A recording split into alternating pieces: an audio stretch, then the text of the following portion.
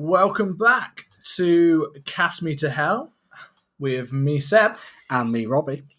And this week we are returning to our In Memoriam episodes.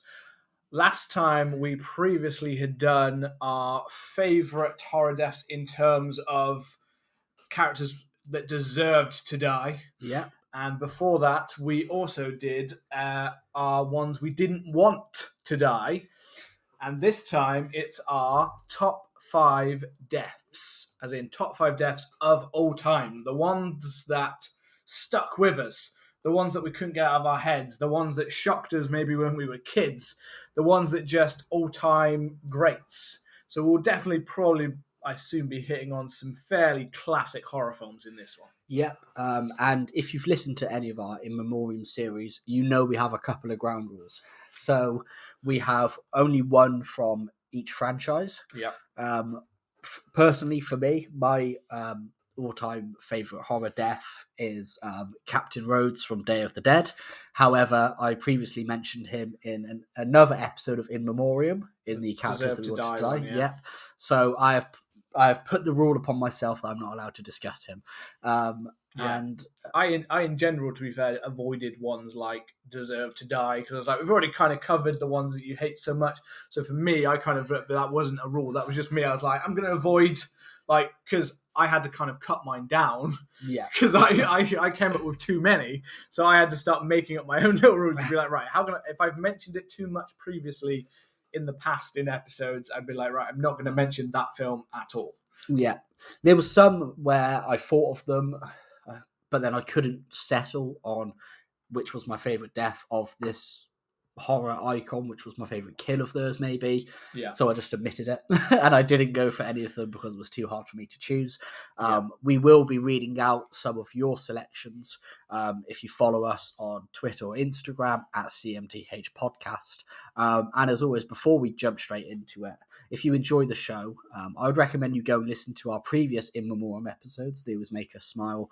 And you can hit the subscribe button and leave us a tasty review. It would always go down a treat. Yeah. And I'm going to kick things straight off. Go for it. With my number 5. And this is Silence of the Lambs. Released in 1991, directed by Jonathan Denome and written by Ted Talley, but obviously based on an adaptation of the book from Thomas Harris. Yeah. And that is Hannibal's escape scene. And I believe this was mentioned on Instagram, wasn't it? It was mentioned on Instagram. It was mentioned by who is actually our good friend, Alice, actually, who's Recycling Alice on Instagram. Go check it out. She mentioned about this scene that it was literally, I asked everyone, what is your favourite? And she came up with this one. She was the first one straight in there to comment. And I said myself that this is a great scene. Not just not just a death, but the entire scene the entire scene of how it's done. I mean, I know a lot of people say, is this film horror? It is not a horror. This film is a horror. If you look at it, it's based on a horror novel. You could say it's a thriller, but I would class a thriller as a horror, just a bit, a horror light. And, I think there are certain ones, it depends on, there are ones that are just a thriller, and then there are ones that are a horror and a thriller, and this one falls pretty much into that. A film can still be a horror film just because it has thriller elements. A film can still be a comedy just because it can still be a horror just because it has comedic elements. Let's not pigeonhole ourselves to say it's not horror if it's not got Jason butchering someone's head. But you know what I mean? But I think this scene for me, and the particular deaths within this, because it is 2 deaths. It's just so well done. Hannibal has been moved to this kind of fancy. It's almost like a hotel floor, isn't it? I think it is. I think it is inside a hotel. Yeah, they've set this up because they're trying to move him from one place next. But because he's helping out with the Buffalo Bill case, he's managed to ask for a few nice amenities, and he's asked to be put up in a nice place. And he's got this huge cell in the middle of the room.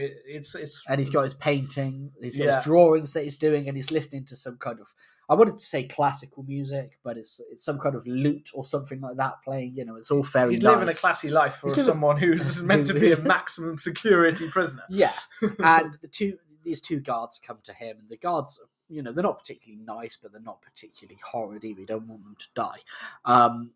And they're bringing Hannibal a second tea, because he's wants another dinner, and they're saying he's getting lamb chops, extremely rare, and this kind of stuff, and they're giving it to him. And then you see that Hannibal's taking something out of his mouth that he took earlier, and basically Hannibal escapes. He chains one of the guards to the fence, to the door, to the cells, and then he beats the other one up. He bites his nose or his cheek, and then that bit's pretty gruesome. Like, it just goes for it. So he looks so vicious in that. He looks so vicious. His eyes it's like his eyes change, and you just see the teeth. He's like some grisly animal. And it's such a great. It's so great. So greatly done by Anthony Hopkins. And then we get this kind of amazing contrast between this violence which is happening. We see Hannibal kind of almost like machine-like beating this police officer to death with a police baton. Yeah. And you don't see the beating. It's kind of a point of view shot almost from the prison guard, and you could see Hannibal kind of swinging the club really kind of gracefully, almost like he's conducting. And then you have this violence which is taking place in contrast with the classical music that's playing. And then you have this calm after the storm where the guard's dead. You can hear the classical music, and you hear the other guy walk kind of crawling away. And then Hannibal utters the line, "Ready when you are, Sergeant Pembry." And it's so sinister. It's so horrible. And his, the following scene that happens after when they hear gunshots and stuff like that, and they go up and they see one of the officers is kind of flayed up, and Hannibal's obviously executing his escape. That's great. The first time I ever watched this, I didn't expect Hannibal to be able to do that. You spend a lot of the time thinking that he's kind of, that he's dangerous because they talk about a lot of his crimes, and he's intelligent because he's, he comes off very well, and the kind of the dialogue he's brilliantly written, but you don't expect him to be so gruesome. And kind of seeing it, and I think this is the only two murders of Hannibal that you actually see. Because it's the weird thing is the first one about him is not actually that. It's not that much about Hannibal. It's more about Buffalo Bill and about Clarice than it is about Hannibal Lecter. Yeah, and I don't know. The first time I watched it, it just kind of it stuck to me so much, and it creeped me out so much. Obviously, the following scene is great with his escape, and I didn't see that coming at all. Now watching it back, I'm like, how could I not see that coming? But I think it's just so well because we hear about how dangerous Hannibal Lecter is, we hear about how cunning he is, all this kind of stuff. But you don't expect it to be executed, and then when you see it happen before you, it's kind of beautiful. It's kind of so well done. It's so well done. Like Anthony Hopkins is at his best in this film. Like his best performance as Hannibal Lecter is in this first film because he just plays it. Yes, there's a little bit when he's hamming it up, but he's clearly thought about this person being a classy, well presented, but a psychopath. And animalistic at the same time. That complete switch that he does when he gets that opportunity. But it's just so well spoken and creepy in his service, where, as Adam was saying, the once then he followed them up, sometimes got a little bit more hammy and a little bit more less. Yeah. As he went along, he kind of played a little bit too much into the way his voice kind of elongated words and the way his little that kind of got a bit more played up. Yeah, he does. I mean, personally, like you said, I do think he hams it up a little bit in Hannibal, but still a great film. Yeah. But I mean, before this, we had Manhunter in 1986. Yeah, Michael Mann. With Brian Cox. Brian Cox was and I vaguely remember him being not Spanish, him being Scottish. And Lecter being Scottish, but in that film, Lecter never comes off as this really classy, kind of sophisticated thing. Which, I mean, that's why the role of Hannibal Lecter is so synonymous with Anthony Hopkins. I mean, I'll always prefer Mads. Shout out my boy. But you can't deny that his performance is amazing. Yeah, and it's such a good contrast to what we'd had before that you kind of it's almost like you don't go, well, actually he's doing it's not like it's almost like the Joker in that it's an iconic character, but you don't always compare it, I think what works perfectly, like here though, is because Anthony Hopkins is very much that side character. Yeah. When he comes on the screen, you can't take your eyes off of him. And I think that's why it's less effective in the following sequels that he was in, because he gets pushed to the front more. Yeah. And that's what doesn't always... He doesn't completely get pushed to the front, but he's more in it more than he is in it. He's not actually got that many minutes of screen time in this original film.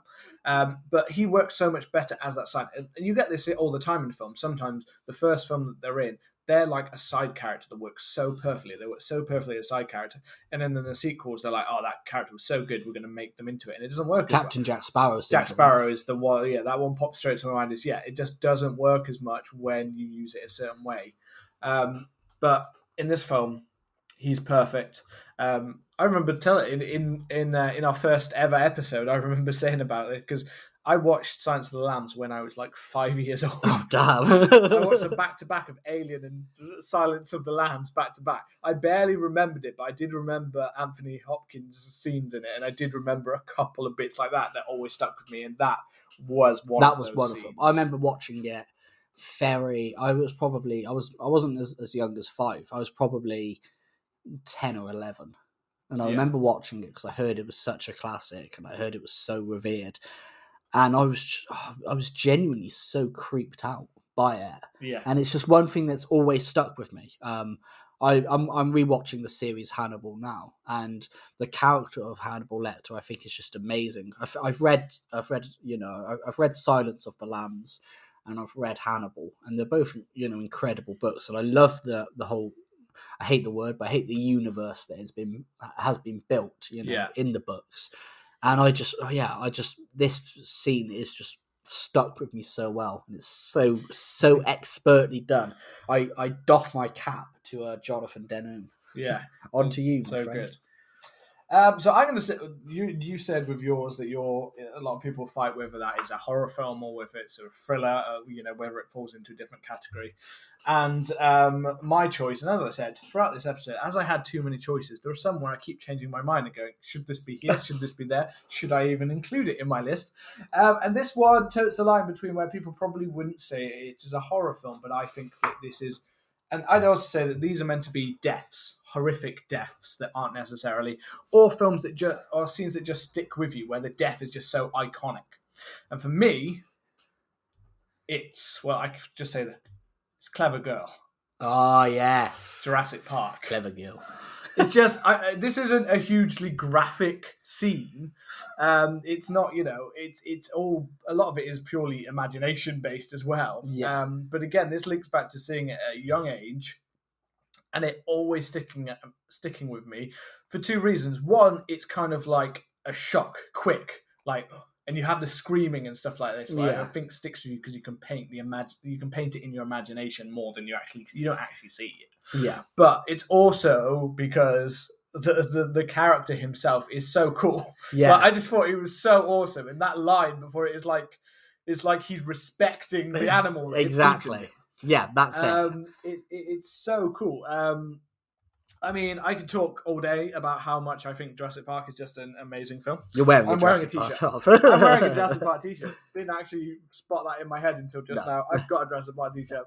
I love Jurassic Park films, but mainly the original I just think is an just all-time amazing film. Yeah. And I think it's one of those films like Steven Spielberg did with Jaws and several other his kind of film. He tiptoes that line perfectly between family film and sometimes horror film. And I think some of the scenes with the dinosaurs are pretty scary and visceral and suspenseful. Opening, definitely, The raptors in the kitchen is a proper suspense, you know what I mean? There are lots of horror films that have not done suspense nearly as well as Jurassic Park does it in this film. The T-Rex scene where they're all stuck inside there and it's slowly creeping towards the moment where they're in the trees with the car falling down and things like that. It's suspense so masterfully done. You know what I mean? It's Yeah. there are some people that just are masters of it, and Spielberg is one of those people that just knows suspense. He does, learned lessons from, I believe, Hitchcock is what he says. He took lessons from Hitchcock and Kubrick and went, suspense. I know how to do that. Play it out slowly, make it, and it will rank up. And frankly, the best scares normally come not from gory, over-the-top deaths, but from perfect suspense followed by a death. And Robert Muldoon's death is just class. I love the whole idea that he's... Because the whole film, you're kind of built up that Robert Muldoon... I hope I'm saying that good. Is this kind of absolute badass, and is this tracker, and is that? And I'm sure he mentions before you see the raptors, when they're showing them around, he mentions something about like, I think we should kill them all or something like that. Yeah, I'm sure he says something. He's like constantly throughout that film looking at the raptors, talking about how the raptors do not let them get anywhere, do not let them escape. He knows how dangerous they are. Yeah. He knows that they are the most dangerous creature that could ever be unleashed on this planet. Yeah. And you think, so when you see, when he's unleashed with that Spaz 12 shotgun, I think it's called. I only know the name from video games. But when he's got that shotgun, you think, fuck, yeah, this is going to be awesome. Muldoon's got to, kick ass and take names. And you think that he's tracking it, and you think he's got it. Yeah. And then he knows he's doomed. You know he's doomed, and then he just says it, man. Yeah, he knows. And it's because the raptors have played him. Yeah. So he thinks he's got this raptor in front of him. He's like, I've got you. Turns out they're a pack animal, and there's like 3 of them surrounded him instead. But it's just, I don't know, it's just that pop-up, but it's such a classic line. That clever girl is just like, yes. But it's creepy as hell. There are plenty of other completely, as I said, scary scenes, Laura Dern, where she goes looking for Samuel Jackson's character underneath the thing, and the raptors are chasing her and popping out. And, there are so many good films there, which I think classic. It's a monster movie.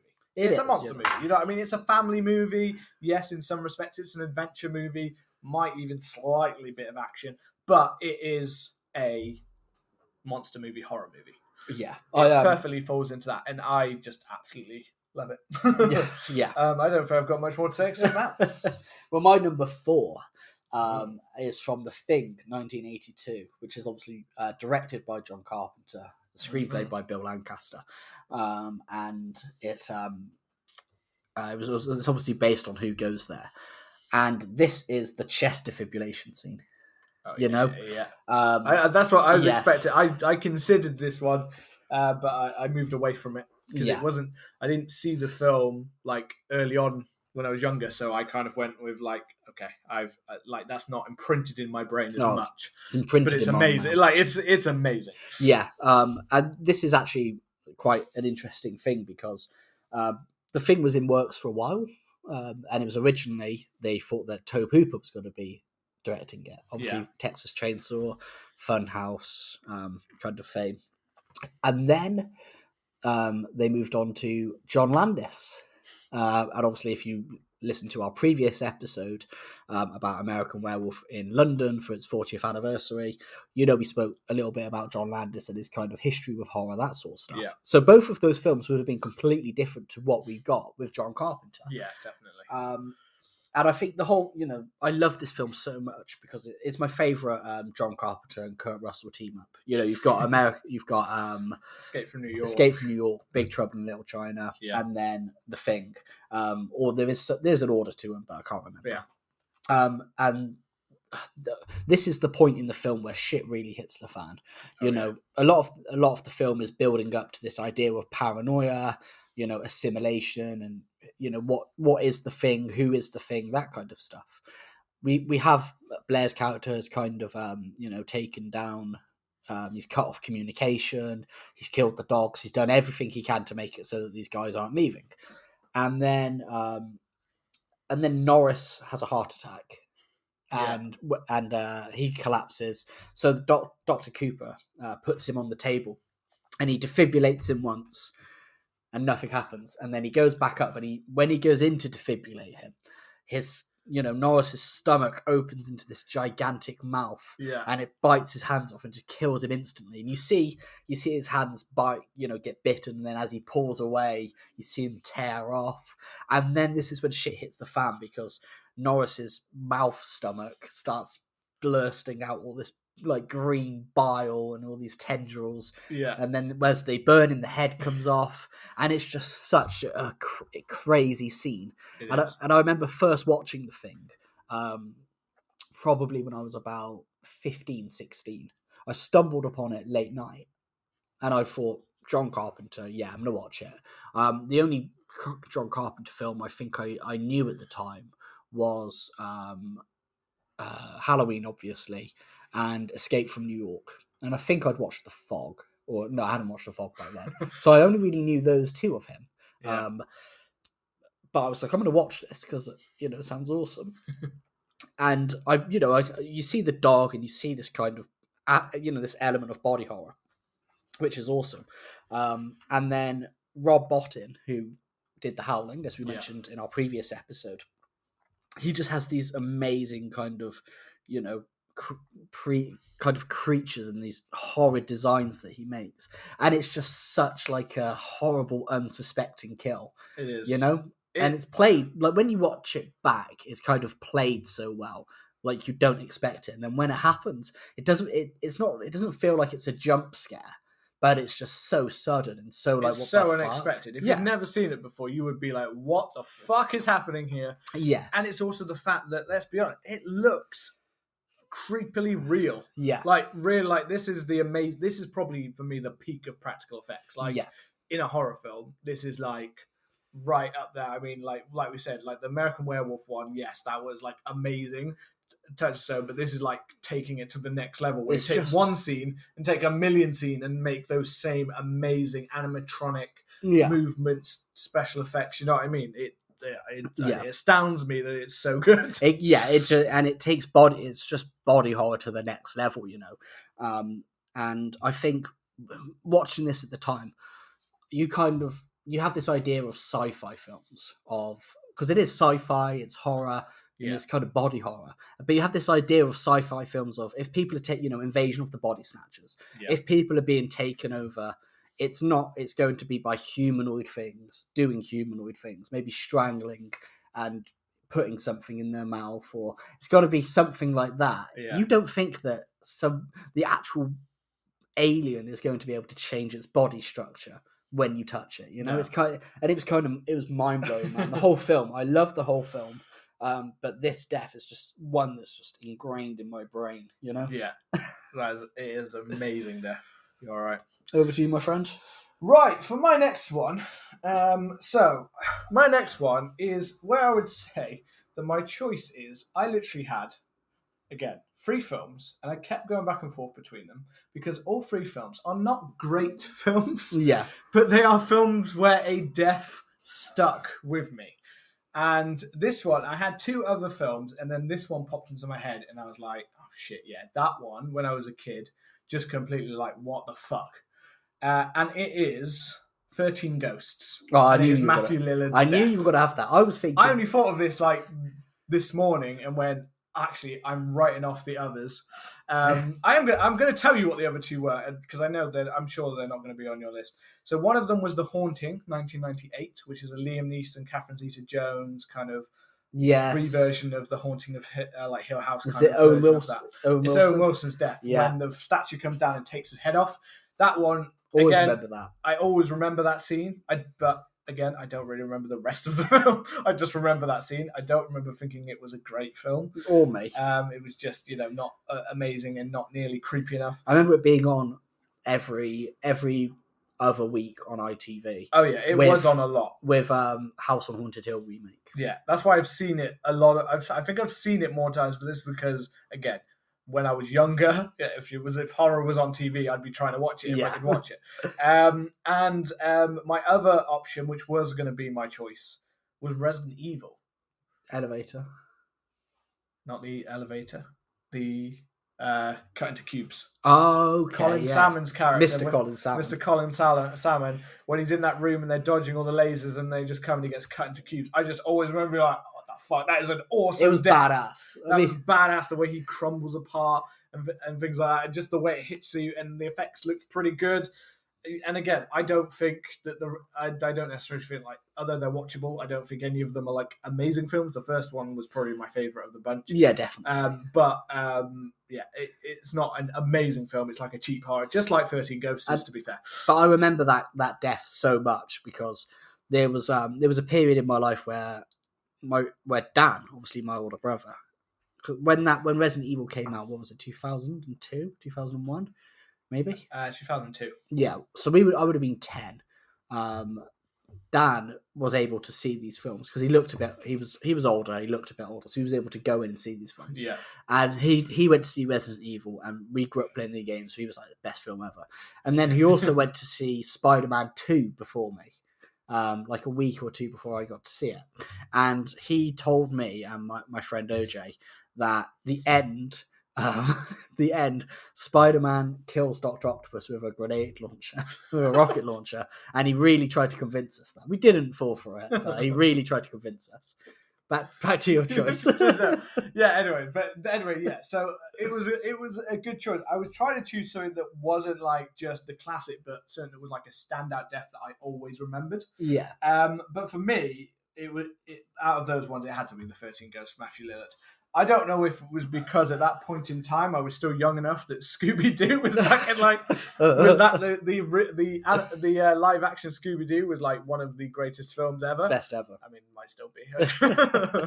The debate is out on that one, but it was seeing this like horror with thing, which again, 13 Ghosts isn't just an okay horror film. It has some amazing like monsters. Yeah, I love the ghosts. The monster lists are like so cool. You've got the guy that's got like all of the huge like nails through his body. What do they call it? Is it the Hammer they call him, or the Juggernaut? Yeah, they do give them all names, and I can't remember all. Like, I can't remember their names very well. There's one called the Something Prince, which was the baseball guy. I thought was really cool. And then there was the mother. The something mother and the something son. There was the one who had like the woman who had like the slip wrist, slip thread, like she'd slice herself up, and then the torso. Yeah, torso was awesome. The body horror, the monsters were better than the story that surrounded it, which was basically again the haunting of Hill House in another form. It was a big glass house with big weird clogs and like changing wheels and turning wheels and stuff like that could automatically close and open itself. And yep, of course, you know what's coming. They're all going to get trapped inside the house. Badass. When they inherit a house, and it's like a family. The weird thing is that they use a family, which kind of makes you start to think that not many of them are going to die, which kind of takes away from it a little bit, I guess. Yeah. But it was, some of the deaths in this film are really cool. Yeah. I nearly even went for the other one in it, which is when the lawyer gets cut in half by the glass door, and you see the whole half of his body slide down, and you see there's not awesome. There's quite a few cool like cut in half scenes, but that is one of the coolest cut in half scenes in like a horror film, just the way it happens. So that's what I mean. Visually, the deaths part and the monsters part, they fought out so well. It's just too bad the actors and the thing didn't match the concepts and the art design. I've still got a soft spot for it. Yes, me too. That's what I mean. It's because I watched it from a young age, and back then I used to make up games and imagination. You know, again, this is when you go out and play in groups, and it wouldn't just be like football. It would be like, fucking, I'm Michael Myers. I'm going to hunt you all down and stuff like that. And this was another one where we make up stories. I used to always reenact this. And Matthew Lillard's death he's the guy that knows it. He's like the ghost investigator, and he knows what's going to happen. He's trying to persuade them to get out of the house. He pretends to be someone who's come to work on the electric or something in the house, and he gets stuck in it. And he's got these glasses that helps him see the ghosts when they come, so telling people when they're coming, and he can see them. But he also he's got some psychic ability because he foreshadows his own death. Yeah, and it's that big I can't remember his name, but the big one with the nails and the things, the hammer. It could be the hammer, but because it matches the nails through his whole body, but some of them are like these giant nails, and some of them are tiny. But for his whole body, and his death is he gets picked up, lifted in the air, and from his back gets literally crushed and bent around a glass wall. Yeah, he gets the shit kicked out of him as well. He does. He gets really beaten up. It's like, if you like his character, or you're just like Matthew Lillard, or you're like, it's Shaggy. Yeah. He's getting beaten to death, Scooby. Look No, out. not Shaggy. But it's a really brutal death for a character that all actually he was trying to do. He's not a bad character. No, All he's he's trying to do is help them. He's one of the few that comes and risks his own life to kill them. I mean, the openings, like, even at the opening of this film, as I said, some of the death scenes are awesome. The opening where they're all getting massacred in the middle of this, like, junkyard is really badass, when they get impaled and stuff and cut up, and all these investigators and stuff just getting killed one by one. It's really cool. It's up there with, like, the opening of Ghost Ship, when everyone gets sliced up. That was what I was thinking of, because that's a classic opening. That is a classic. I thought that's what I popped in my head. I was like, that was one I thought of, but I was like, nah, like, because I like that bit, but I don't remember the rest of the film at all. I just remember that scene. But anyway, I just thought it was just it's brutal. I mean, this one probably, I feel like this might have probably also nearly made it onto my characters I didn't want to die list. Yeah, I get that. Really liked his character. But there was a bit of a crossover here where I was like, you know what? I just remember being a kid and constantly thinking after I watched that, being like shocked by that death. Be like, what the fuck? Only because he was such a prolific, like he was in quite a few like horrors, but also in other things at that time. It's when that was the peak of Matthew Lillard, basically, with like things like that. And also, again, it was Shaggy getting broken up, which is always hard to watch. And it was just brutal. That is my number 4. That's good, man. I like that one. My number 3 is a film that I've only kind of seen in the past 2 years, maybe, I would say. And it is Frank's Death from Hellraiser 1987. Oh, yeah. So, and it was written and directed by Clive Barker, who also wrote the short story that the film was based on. I can't remember the name of the short story, but basically it's I love my body horror, and I'd always heard about Hellraiser, and it was one of those films that the Hellbound Heart. It was one of those films that I'd always wanted to watch. I always saw pictures of it, and I always heard it was very horrid and this kind of crazy and that kind of stuff. But I only got around to actually watching it about 2 years ago. I think I didn't watch it very long. I watched it not long after you watched the first one, because then we watched the sequel together. We watched 2 and 3. 2 and 3 together. But you just watched the first, and I was like, I'd always wanted. I don't know why. It's one of those you hear about Pinhead all the time, and it's just one of those ones that I don't know why I'd never got around to watching it. No, I just couldn't find it anywhere. And it was such a. I mean, I still find the whole series is a bit of a headfuck, to be honest. Yeah. Like, we watched the second one, I don't really know what was happening. No. But it was gory and it was cool. Like, for a point in time, it had some amazing tongue's gone twisted. Some amazing visuals, and just the concept and things like that. It's definitely one of those ones where I think it just tried to be too ambitious at times, and it was just trying too much. Yeah. And sometimes I think the first one was better because it was more of a simple story. Yeah, the sequels get crazier and crazier. I mean, I still want to watch all the sequels. Yeah, we've only watched the trilogy. The trilogy. We haven't watched from then on, and I know there's a good few more. Yeah. So I was originally going to go with Hellraiser 3, J.P. Monroe. The guy who owns the club. The club, yeah. The club owner. And basically he shags this lass that he picks up in his club, and then he's like, I don't care, and she starts flipping out, and then Pinhead in this kind of statue form. He's bought like a statue or he's bought a monolith of it that has these creepy things on them. And then and then he makes a deal with JP Monroe about, if you bring in people, you get your desire, having sex with them, then you feed them to me, and then you'll be my right hand man. And then Pinhead ends up killing JP Monroe when he's been knocked out by this woman. Yeah. I thought about putting that on there, but then there's just something about Frank as a character.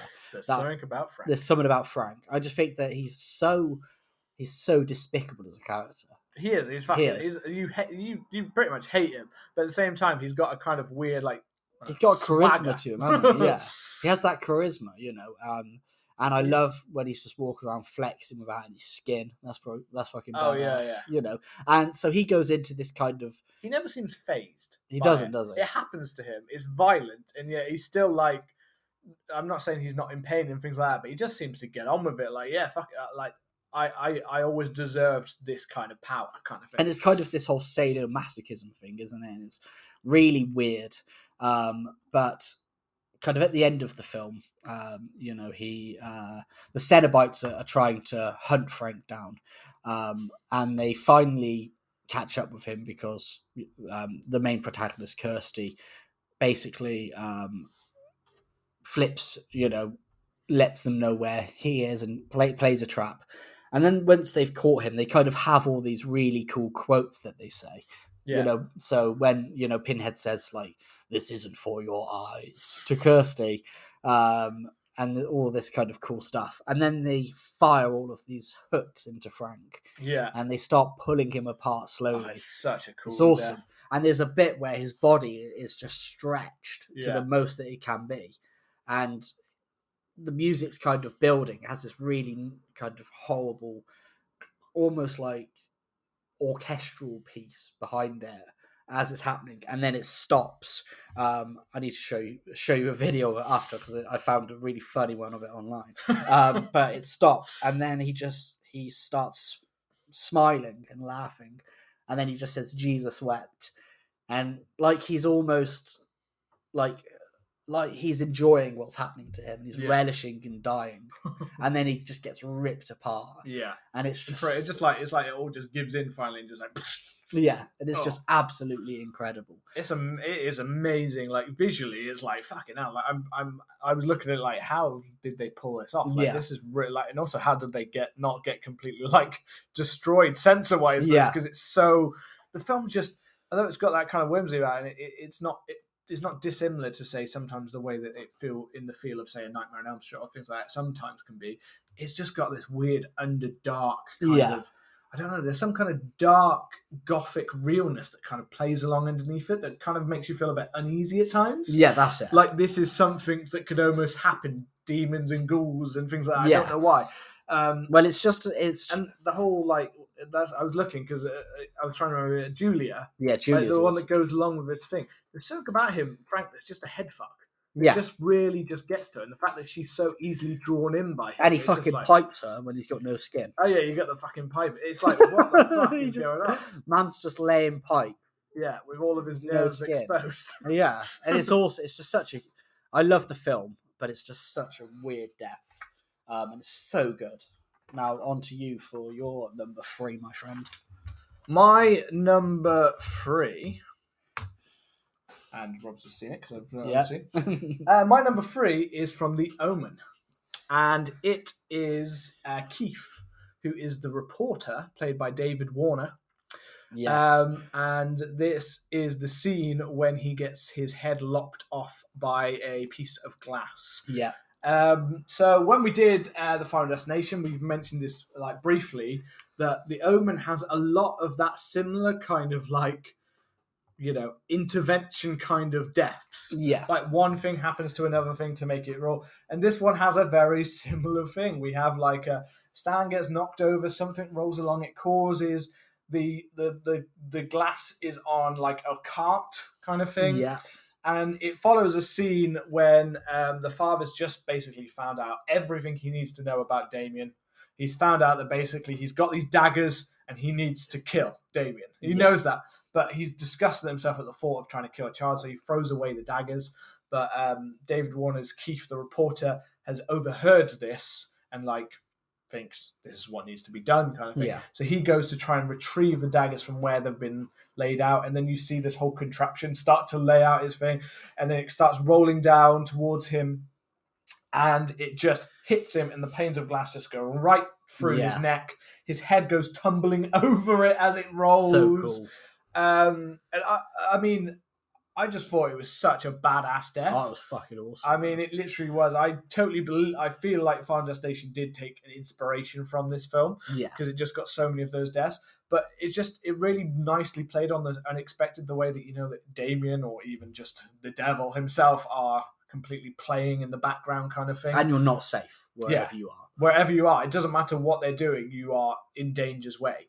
I mean, there was another choice from this film that was actually originally my choice, but then I decided I remembered this one more clearly, but it's also, my other one would have been The Nanny. I love film. The Nanny, yeah. The Nanny, where I'm doing it for you, Damien. It's all for you. It's all for you, Damien. That's the line. And then drops and just hangs herself and the glass breaks, and that scene's awesome as well. Now, The Omen is one that I watched it a lot when I was a kid. I had the trilogy. I watched them all. I don't really remember the sequels, but I do remember absolutely loving the original and rewatching it again and again and again. And I haven't watched it now in a very long time. Yeah, I've watched it for we've talked about this. So if you're looking at like Instagram and stuff like that, I've just said like I've been watching the Friday the 13th films and stuff like that. I had all of these box sets. Like I borrowed tons of these box sets, and yet when I was in secondary school, I used to watch these all the time. I just go home at the weekends and I would marathon Nightmare on Elm Street, Friday the 13th, Halloween, Omen.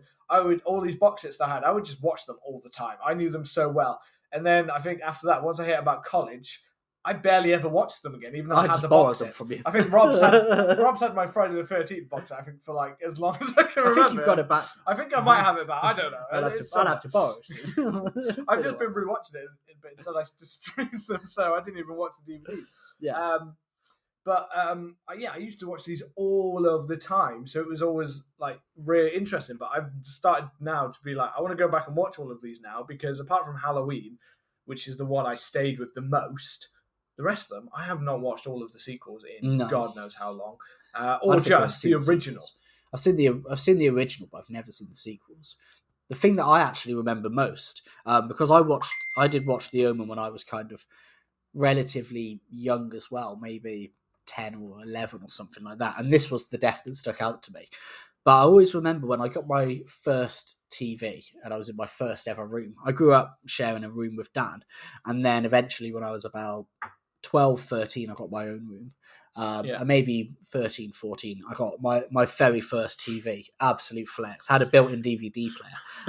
But one of the things that I remember most was they did Channel 4, because back then I only had a couple of channels. Channel 4 did a series every, I think it was Friday night, and they did cursed films. And they did, I remember they did the Amityville Horror. I remember that being one of the ones they did. But they also did The Omen. And they showed this part, they showed this death. And then apparently somebody who was involved in it died in a very similar way, might have been in a car crash and ended up decapitated or something. I remember that. Driving down they were driving like the highway, which was also, I believe, something like Route 66. Yeah, something like that. Junction 6. There was a weird, I believe it was someone within the construction or something, I think, of the film or something like that, I think, and they had a lot of the stuff on the back, and when they crashed, it came through the front. Yeah. Them. And they were all kind of like, this is the curse of the Omen. Yeah, well, I mentioned in the American Werewolf episode about the guy that was on the Omen set who was killed by the lion. Yeah. I believe there was someone else who was hit by a truck, which is also a death in the film. Yeah. There was a bunch of things surrounding it. Just in general, there were like creepy things that happened to the actors and stuff like that when they were trying to do it. People really started to get a religious bent on this film. So it was a hugely impacted, as you said, like cursed film. Like the other one, Poltergeist. Poltergeist, yeah. Because that one has but the film's awesome. Background. Yeah, the film's awesome. And as I said, I want to revisit it properly. But it just always stuck out to me as such a kind of cool death and a sudden death. The film's full of these really cool. It's a really well-made film that also has some really awesome deaths in it. Yeah, that would be my number 3.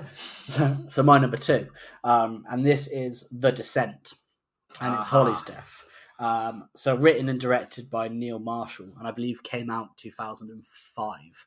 Mm-hmm. Now I didn't see this in the cinema because I would have been 13, far too young. Didn't get to see it, but I did see it on DVD about a year or two later, and I think I don't like enclosed spaces anyway.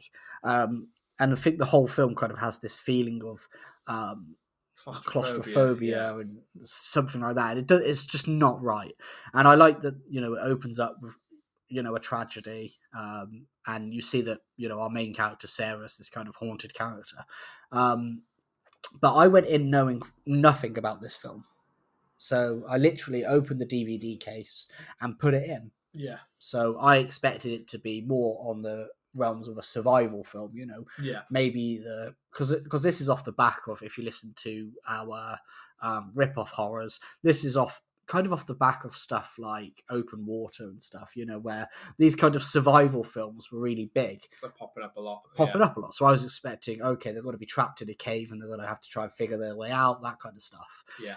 And then you just see this random goblin. That's the best way I can describe it. Yeah. They were called crawlers in the film, but at the time I was thinking, is that a goblin? So it is a goblin now. Yeah. And I was freaked out enough by that. But then you have this sort of stuff, they find that people have been there before and you're all very creepy. Nothing feels right. And then there's a scene where they fall down a hole and they end up in this bit with loads of dead animal bones, Yeah. And it's a night vision camera. And this is around, when night vision cameras were popping. So you have this night vision kind of scan of the room. And then we see Holly. And then stood by her, we see this goblin, lunged over her. And it's, honestly, man, I shit my pants. It was the scariest thing. One of the scariest things I'd ever seen. Just wasn't expecting it. It was so horrible. Yeah. I was just jumped out of my skin. And then we get this kind of thing where the women know that there's something in there, but they can't see it, and it's scuttling around, and then it just jumps down and rips Holly's throat open and kills her. And it all happens so quickly. And it's just, I was, honestly, man, it's so grim. I watched it first when I think I was in college, when I was in a film studies course, so I hadn't seen it. I didn't really know anything about it either. And it was such a cool film, but it also was one of those things that I would absolutely hate. People who do cave diving and things like that. I just after this film, I was just nah. Yeah, I'm good. I'm good. I do not. It definitely would not fill me with adrenaline to have to push myself through a very small rock hole. No, I'd just be like, that sounds like the worst. Yeah, that does. If you put that on fire, then that's it. I'm completely terrified. So it just is, that film works so well because of that way that you just know you're completely fucked. You're trapped. Yeah. How the fuck are you going to get out of this at all? You feel the doom for everyone, basically. You feel that doom and gloom. I think I remember us talking about this before. One of the characters that's really fucking horrible. I don't know. I feel, I'm definitely sure we once have talked about a long time ago, and I don't think it was in Characters Deserve to Die, but I can't remember. Yeah, but I remember, and I can't remember what the character's name is now, but I remember just saying that she's basically an asshole. She basically set them all up on this thing. Didn't tell anyone about it. Juno. Yeah, Juno. That's it. We mentioned it in one of the episodes. I can't remember now. But yeah, I just remember how much I hated that. It might be the Stupid Decisions episode. I'm gonna have to go back and check it out. Yeah, no, I think you're right. It's the Stupidest Decisions episode. Which that was a good one. But yeah, no, this is. I mean, the crawlers are creepy as hell, but they're played really well. That you don't always see them that, and it's really quick deaths that they don't expect to come, but it's brutal at the same time. Very brutal, and the fact that is it Neil Marshall is the director? I believe. Yes, Neil Marshall, and the fact that for me, is that I went in blind. Yeah. And I was just completely blind to a crawler. Yeah, like a crawler, like a goblin. I was completely blind to it. I could hear and smell, but I could not see it. And then I was just I don't know. And then just seeing that first little shot of one having a drink from the water and then being like, what the fuck is this? And then seeing that jump scare, man, honestly, I'm sure that is the point I changed from being a boy to a man. Over to you for number 2, Epa. Okay. My number 2 is the Texas Chainsaw Massacre. Hell yeah. So this one, To be fair, I broke my rule a little bit because I know that we've mentioned this before, but this was all the way back in the first episode when we were talking about our horror memories. Yes. And this one had a good horror memory back then of the way it's freaked the fuck out of me and other people that I ever showed it to because I thought it was such a good scene. And I've literally put that this is bones, feathers, and a sledgehammer to the skull. Obviously, if you're listening to this, you know the setup of Texas Chainsaw Massacre. A group traveling through Texas. I literally questioned myself then, is it Texas? It is the Texas. Title, because it's the Texas Chainsaw Massacre. It is. Oh my god. Traveling along their car, they take on the wrong person on their trip. Yeah.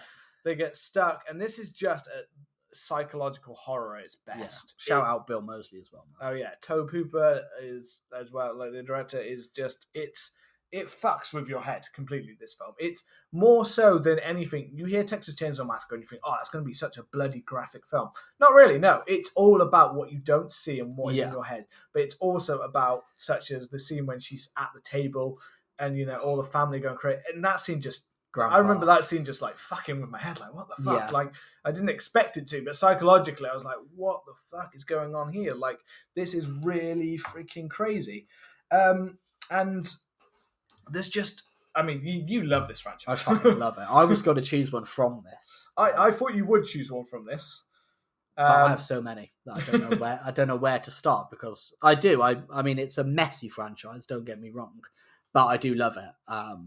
So the one that I was thinking of was Texas Chainsaw Massacre: The Beginning, when the guy saves the blonde dude saves the main protagonist in the slaughterhouse, and then he gets the chainsaw in the back and he gets lifted up. Oh yeah, always stuck with me. I mean, I almost went for the remake as well. Yeah. Because class, the remake is class, and the remake has some really horrible deaths and just scenes that build to it. The remake, whereas the original like kind of fucks with your head, and it definitely has some scenes that make you feel kind of icky, yeah, like sick, gross. Yeah. I feel like the sequel ups that ante of that kind of disgusting. You feel dirty. Yeah, the remake. Yeah. The remake, the nails breaking off on the walls, getting thrown on the hooks. Even the girl at the beginning who commits suicide with the blood, the gun between her legs. It's all just like, ugh. And I think this is why this one in the original stood out for me so much, because they land in this room and I just remember it's like pig bones and like chicken feathers, and the whole room is just like filthy and dirty. This, you know what I mean? Like if you want to make an OCD person never want to do anything ever again in their life, show them this scene and they'll never ever be able to stop thinking about it, because it's just is dirty, disgusting. They're on the floor, it's all there, they're trying to look through like the root. It's just and then there's that sudden shock of door opens, out he comes, bang, straight to the head, pulls him away. It's like so quick. It's not gory or graphic, but the snap and the smack when it hits his head is just like, ugh. And then you still see all of that like dirt on the floor that drags along with him because it's that dirty and that filthy, and like Leatherface is just so quick and boom. Well, it's just that he completely disregards this as a human, and it's just like he just sees it as another piece of meat, another animal. It's fucking mental. Yeah, literally, he's between the stock. He's between the bones of the pigs and the chickens and all those animal carcasses and whatever else part of carcasses we don't really know what is in there. And he literally is. You're right. He's like a piece of the poultry, a piece of the meat, and it's brutal. It's fast. You know what I mean? I wouldn't necessarily, apart from 13 Ghosts and Phil, I wouldn't say any of mine have been necessarily hugely graphic or gory. And this pretty much follows the same kind of. It's not that, but it's just that way that just, I don't know. It's that thud. Just reminds me that room and that thud imprinted in my brain. It's just sickening, isn't it? It is, yeah. So the others do it, but I feel like this is the first one, the original, and it did it. It perfectly embedded all those things that some of the sequels and the remake got really well when they did it properly. Yeah. This one scene like perfected that to me. Well, before I do my number one, and before we move on to number one, should we read a couple out from the old social media? Absolutely. I always think that we should have like this separate bit where like a news reporter. Where they go breaking news. Yeah, or it's like when they have like a foreign correspondent in another country. That we should like cut to somewhere else, and it's just like you in a suit reading it out. So we've got quite a few comments, and I did say I would mention them. So yeah, our Insta was popping.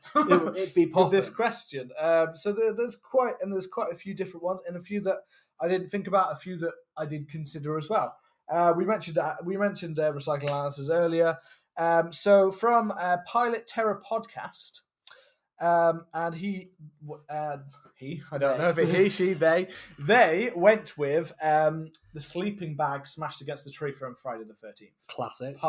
They weren't sure which one. It's part 7. A New Blood. I was between that and the Frozen face smash from Jason X. Yeah. Which is what I didn't include because I couldn't settle. For Jason X, I almost went for I just always remembered the one he lands on like the giant screw thing. Yeah. Just spins. Yeah. I just always remember that. That one was also mentioned by Snooped. He went with the sleeping bag kill as well. Snooped, he's part of that discount podcast. His name's Paul, and that is a very good choice. The next one we've got is from Lucy8689, and she went with Jaws when Quint gets eaten. Nice. Which that would have been on my list, but it was in our first in memoriam characters we didn't want to die. I'm sure that was the first one that we both had. Yeah. Oh yeah, we did. We had a crossover in that because it completely ruined our numbers. Because then you went on. I listened to a bit of that the other day. It completely went off the rails number wise.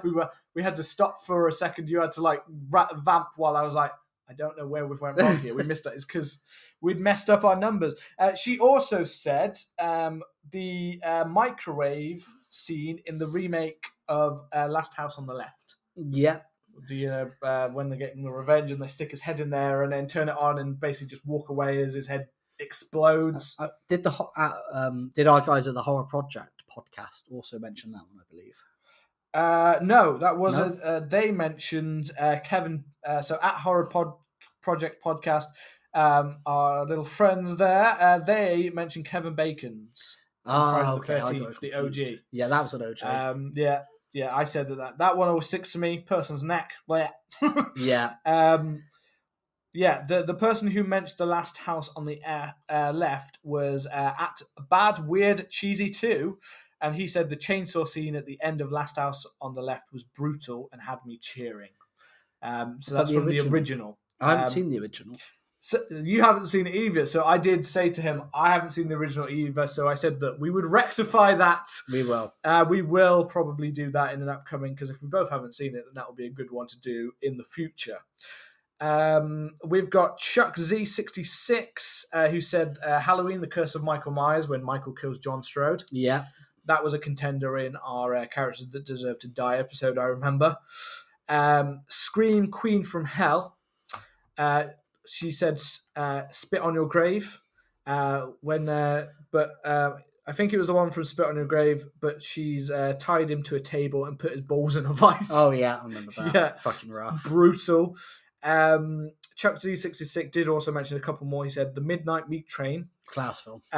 When Mahogany decapitates a woman and kills 2 men in the train. Yeah. He said The Collector, when the Collector kills Jill and her boyfriend. I haven't seen The Collector for a long, long time. And Child's Play 3, when Chucky kills the barber, which I remember that one. I don't remember that one. That's pretty cool. And then we've just got, finally, we had Dustin Parker, who pretty much couldn't choose which death from Saw. Pretty much just any jigsaw trap, he said. Yeah, we've just said they're just brutal. A lot of them are cool. There's a lot of cool concepts in there. So yeah, those are awesome. Thank you for anyone who commented. Those were some great suggestions. So now we've got Rob, it's your number 1. My number 1 is the chestburster scene from Alien 1979.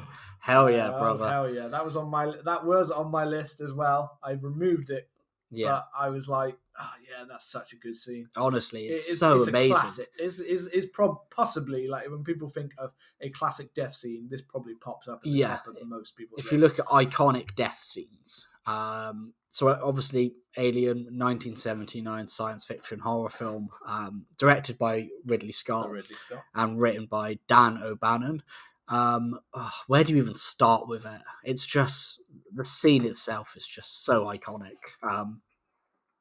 So obviously, you know, I think a lot of people, because Alien and Aliens are such a big, you know, cultural icon, particularly with sci-fi as well. You know, they're up there. It's really hard to think of somebody who hasn't seen the scene or isn't aware of it, you know. But I remember watching it for the first time when I was under 10 years old. And I'm not sure how I watched it. But I went and I was watching it on either video or TV. And I watched this film, and it was, you know, it was sci-fi, and it was in the 70s, and I was like, this isn't Star Wars, you know. I wanted to see Star Wars. So I'm watching this film, and then I see this thing jump on this person's face, and I'm thinking, oh, that's it? Yeah. And then they're eating dinner, and it's all, you know. And I didn't expect it, and and then, you know, John Hurt's character Kane starts, you know, they're eating dinner and they're just chatting, and he starts like feeling something, doesn't he? He's like, oh, and then he starts convulsing, and then he, you know, spitting up blood, and he throws himself on the table, and eventually, and just screaming, and you see the popping and the popping of the chest. You're like, what the fuck? And then you just see the chest, you know, the young baby xenomorph just burst out of his chest and start screaming, and it was incredible.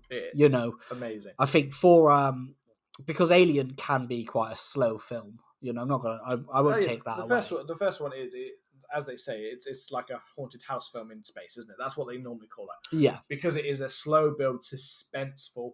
It's not like a lot of people associate Alien with the sequels quite often, where it's like full on. Like Aliens itself is just a full on action ride. I prefer Aliens. I won't lie. Aliens is badass, but I'd say this one is a better horror. Oh, film. Definitely. And I don't know. It's just hard to, you know, it's just hard to pick out reasons why it's so good. I mean, if you look at the aesthetic of the actual scene, you know, everything is this kind of cream white. You know, everything they're wearing is whites and greys. The, you know, the spaceship, the Nostromo they're on is white, and it's all very, you know, it's all like very nice and neutral. And then you see this kind of sudden burst of red. You know, it's so beautiful. It's so iconic, you know. And the creature looks so like I know it's just as simple, like his moving mouth and things like that, but because of the blood and the way that almost the skin looks so perfectly like real, it does look creepily like, holy shit, what the fuck is that thing? Yeah, like, you know, and it, you know, it would have been easy for it to look like some like, look at that weird penis thing. But it doesn't. It looks creepy as hell, and you can see the defined features of the alien as it would grow into what it's become. It's so badass. I mean, that film's got some great little like suspenseful scenes and things like that. But that is the iconic. Yeah, scene. That's the iconic. And scene the nice thing about Alien is kind of because of when it was made, and obviously that horror film's still very much seen as like a lower class form of thing. Yeah. And having followed, say, when we mentioned about like Halloween and things like this, like Halloween, it was one of those ones that started to blur the lines between just being a trashy horror film. Yeah. And being a masterful piece of art. Yeah. And with the actors like John Hurt and Sigourney Weaver in this film, you know, it really helped to kind of be like, that was sci-fi, but that was also horror. Yeah. And that was a masterpiece of a film. Yeah. You know what I mean? As I said, like the sequels all good, but the sequels do very much become more sci-fi. Yeah, I mean, you had Ridley Scott. More sci-fi. Yes, still horror, but much less horror than this first one, which is a suspenseful, creepy, you know, what's inside of this place kind of horror film.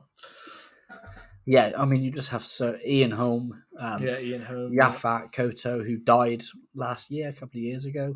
Yeah, Harry Dean Stanton again. He died a couple of years ago. But it's it's a great packed cast. It works so well. I just always think of the when they're watching the something in the vents. Yes. Do. Like, I also always remember that because The Simpsons did a version of it where it was the Willy character in the vents, and there was something and the dog, Santa's little helper's in there, and it follows the same scene. Why they've got that kind of vent navigation, I don't know, but it's just such a funny parody. And the whole film is just so good. It is, but it's that scene that really, like, I think I'd already seen it before. I think I knew that bit was coming because it's just such a known scene. But I still like. I'm like, I would love to. It's just one of those ones that I would love to not know that again. Yes, I would love to witness the whole film fresh. See it coming. Yeah, not see it coming, not know anything about it. I got to give a shout out to my friend Craig. It's his favourite horror film. And it's easy to see why. It's just such an iconic film. It gave us, Sigourney Weaver's Ellen Ripley, one of the first, if not the first, strong female protagonist. Yeah. Definitely, there probably was before, but I don't know, there was something that's not a slasher film, She was the main kick-ass, Yeah. Long before everyone's. Yeah. So that's mine. Over to you, Epo. Right. So mine pretty much go with if I could go back and see this again and not know what was coming, this films would always be in there. I would almost guess that you can probably guess what this is. I tried to avoid this film and I wasn't going to put it on, but I was just like, let's be kidding. I know what my favourite death of all time is and my favourite scene in a horror film is of all time. So I'm looking at you saying, do you think you want to have a guess? The opening of Halloween? Not the opening of Halloween, no. But that's my favourite opening of all time. And Halloween one was I looked at, but I couldn't necessarily, if I'm just talking death alone, where I'd be like, that's my favourite death scene. That does beat this film for an opening of a film. But I prefer the death in this film, whereas I prefer the opening to the other one. I'm drawing a blank, Epo. Do it. It's what's your favourite scary movie? Ah, yeah. And it's from Scream, 1996. Classic. I couldn't not do Scream. It's just this opening, just like the Halloween one, to be fair, just had me hooked to the second it began. Yeah. And as I said, I would love to go back and not know that Drew Barrymore was going to die, because I wish I was one of those people that opening weekend thought that she was the main character of this film. That'd have been class. Because it's such a good, pull the rug from underneath everyone to kill the biggest star in the film. Yeah. And it's, I don't know, I just think it's a masterclass in both, of suspense, but also it has the brutality in this one as well. I mean, serious. So Casey Becker, her death with Drew Barrymore, we know the setup. She's in the house alone. The phone rings. Who's on the other line? Some creepy voiced guy. Yeah. Starts asking her questions. It gets more and more, but it starts off really light and gets more and more serious and creepy, which has a kind of realness that you could be all by yourself and someone starts making these threats to you and you're like, shit, I'm by myself, and also happen to live quite in the middle of nowhere kind of thing, because she's quite a drive away from where her parents, in this scene we get her parents kind of coming, but they're really far away, and you see they have to drive down these huge country lanes and things like that to get anywhere near her. And then we've just got the creepiness of the voice down the other end of the phone. And on top of that, you get things like her boyfriend Steve on the patio. I mean, this is technically, again, this is like two dead, like Silence of the Lambs. There's 2 in this, but I feel like it combines to one amazing death scene. Yeah, that's what I would say. And Casey's the main one, whereas Steve is kind of an add-on scene. Yeah. But the way that, she's answering questions about, who was the killer in Friday the 13th, Jason, I fucking saw that film 12 times.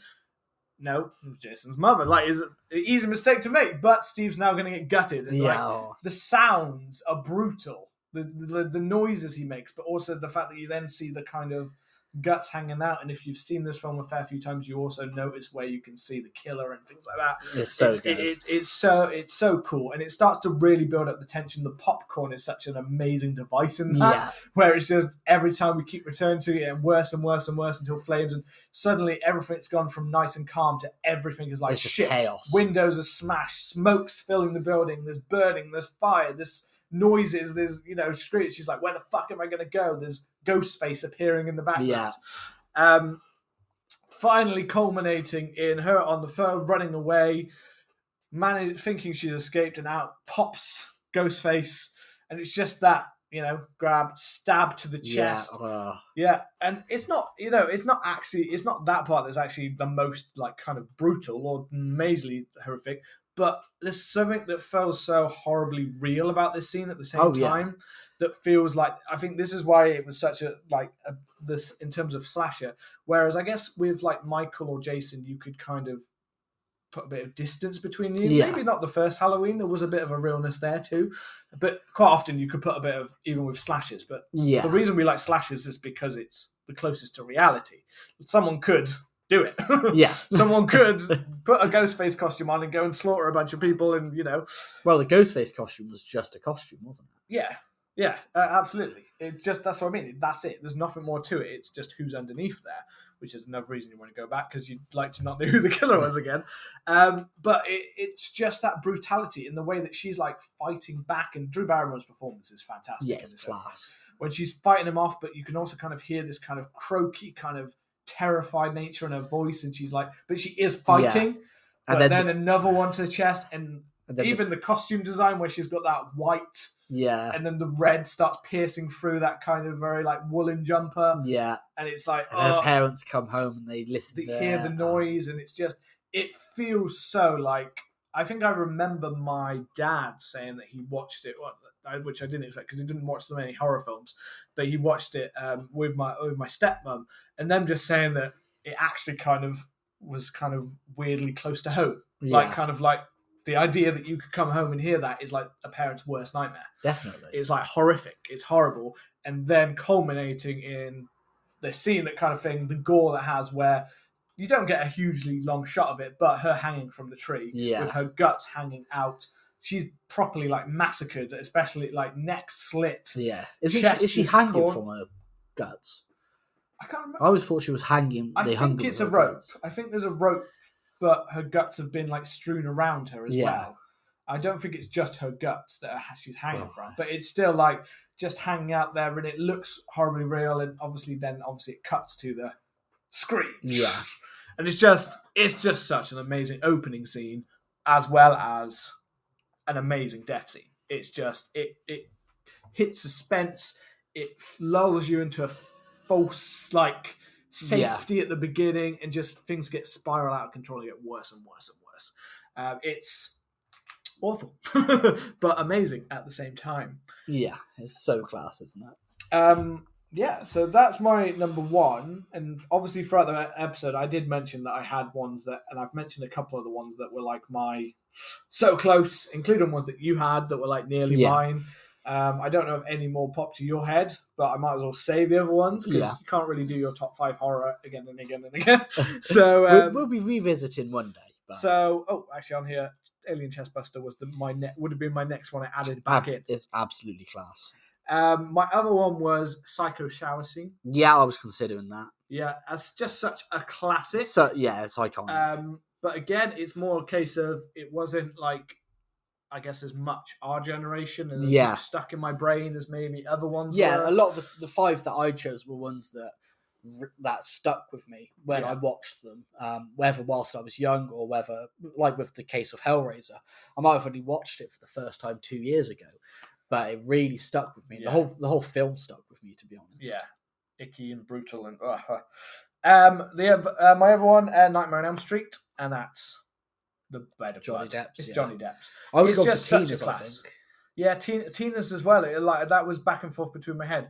I think I just remember just being like, holy shit, like there was something about the visuals of Johnny Depp's death. It was awesome. Just going in, like you don't actually see his body, anything happen to him, it just sinks in, but then boom, it's like, holy shit. Fucking rough. So that's such a great death scene.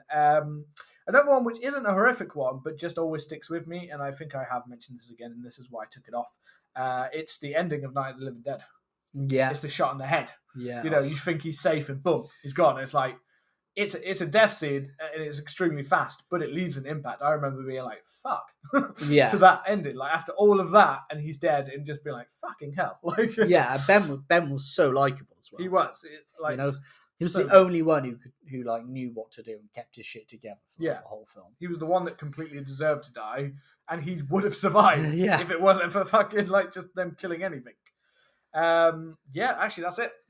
My other one I added in the end. So that was all of my honourable mentions there. And on top of, we had plenty of nice, amazing extra comments from people on Instagram, our socials, and our top fives. Well, I mean, if you want to come and let us know your top fives, or let us know your favourite deaths, or what you thought about ours, come and find us on social media at CMTH Podcast. And if you enjoyed the show, hit the subscribe button and leave us a lovely spicy review. It always helps us. And we will see you again shortly. Take care. Bye-bye.